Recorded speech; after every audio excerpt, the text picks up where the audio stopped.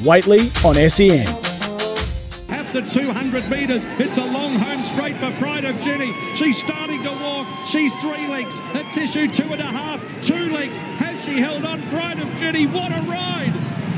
Fortune favours the brave, won it by 3/4 of a length. Pride of Jenni starting to paddle at the 200 metres. She's a length and a half in front of Alligator Blood, but she's fighting Pride of Jenni. She's still clear from Alligator Blood and Mr. Brightside. Pride of Jenni, this has been spectacular, and Pride of Jenni won again from Mr. Brightside, Alligator Blood. She was the horse of the carnival for me. Back-to-back Group 1, Saturday to Saturday. The Empire Rose, the Champions Mile, and there were champions in behind her.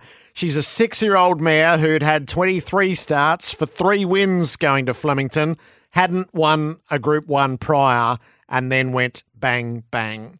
Tony Ottobre is the owner of Pride of Jenni, who'd be the pride of everything right now. Tony, congratulations and welcome to the program. Thanks, Jared. Happy to be here, mate. I've got the right head for radio anyway. They would have been unforgettable times, wouldn't they? What's happened the last 2 Saturdays? I thought the first Group 1 win on cloud 9 constantly, and then we come to Friday. I'm pretty excited about Friday, the challenge, and that's what I call it. We weren't sure how we'd go against these 3 champions that are already running around, and pretty much I was with the tipsters. I'm looking at 4th, and hopefully we can sneak 3rd. But I just was absolutely blown away by the day, and of course my family was, and it's great. What did you know in advance around? So she is a bold front runner, and it was bold front running. Declan Bates in both races set up big leads. Did you know it was going to be theatrical like that? Always, Jared. I've got to apologise to the punters who've backed her over the years and hasn't been able to get across the line. She's always had some kind of a little issue happening with her, and then when she gets beaten by some of the best horses going around. An example, Stella Star beat her in the Group 2 Kingston Rose a couple of years ago, and over 1,400 metres, and just pipped her on the post. She beat Mystic Journey.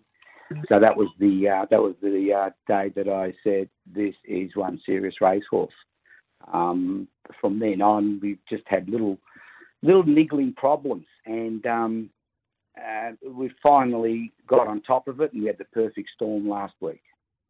It was the perfect storm. How does the heart rate go when she swings for home with such big leads in these races? It's a great feeling, because I know she's got the heart. She just goes that one pace. She certainly hasn't got any kind of sprint, but she goes that one pace, and that pace is pretty quick.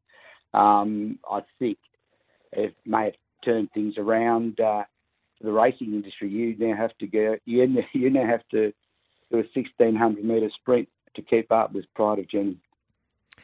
You really do. Did you have a chance to celebrate with Declan Bates?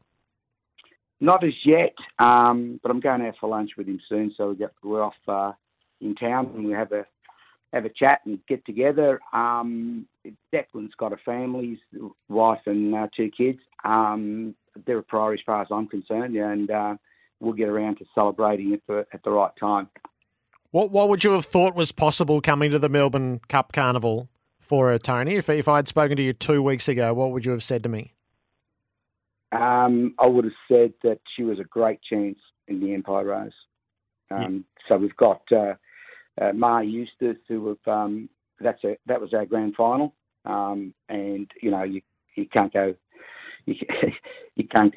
back on what they sort of do. So she was planned for that race.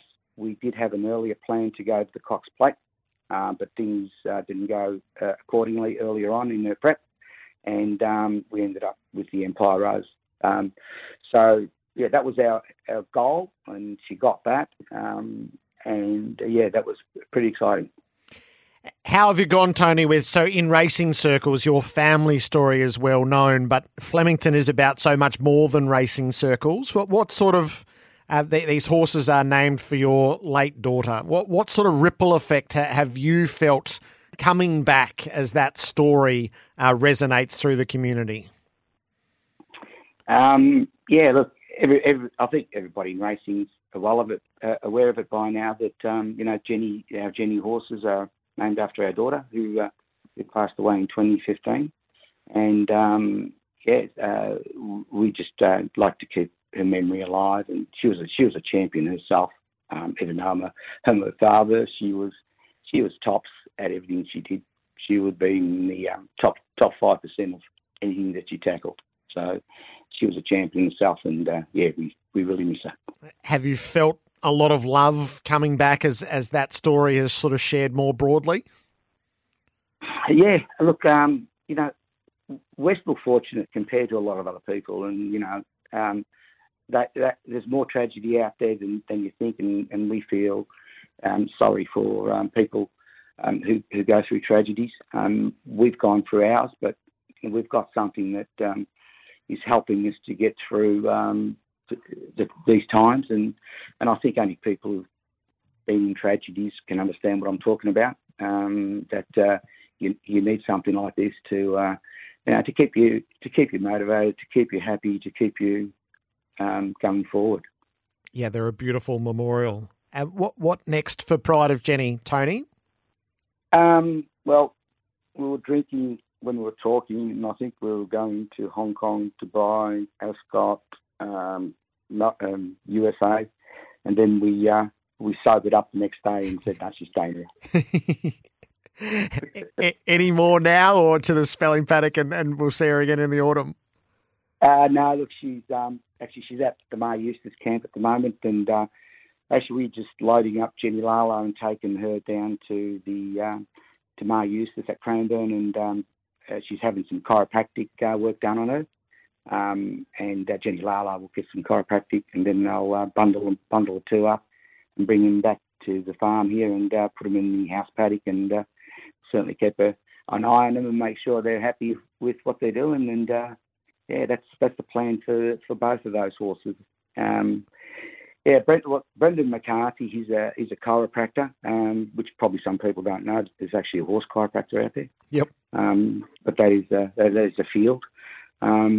We've had electromagnetic therapy with Veronica as well, and John Bunting, the farrier. These guys, they're in the back and they're doing an enormous job. She'd always had slight issues in racing. Her tail would tuck under a bit, and you can tell that there's something a little bit not quite right. There's a little tinge that she's not happy with, and the jockeys generally feel that she's not going well underneath them. And all the races that you've seen that she may have run the 6th or 7th, she's had issues with whether a bone or muscle, and it's only been a slight, and it was very hard to find. And we eventually worked it out. The Mar Eustace camp was certainly behind it, and we were able to get her 100% perfect with the help of those 3 names that I just mentioned a minute ago. And that's why she performed the way she performed. She always had that in her. It was just a matter of getting her 100% correct, and that's what's happened this week. Yeah, now we've got to take in mind also that the 3 seconds that she's had. She was beaten by Still a Star, Amelia's Jewel, and the other one was I've forgotten now. I'll think of it in a minute. Espiona. Yes. Yep. So those 3 horses there, I mean, they're the tops of where they're at, and the combined distance that she was beaten by those 3 was less than a length. So she's never gone down by less than a length on those 3 races. So a short half head, 1.1 of a length, and I think 0.75 of a length was the last one. She got hers this time around, Tony. She got hers this time around. Congratulations. They were splendid races to see, and well done. Thanks, Jared. Thank you very much. Tony Ottobre there, the owner of Pride of Jenni.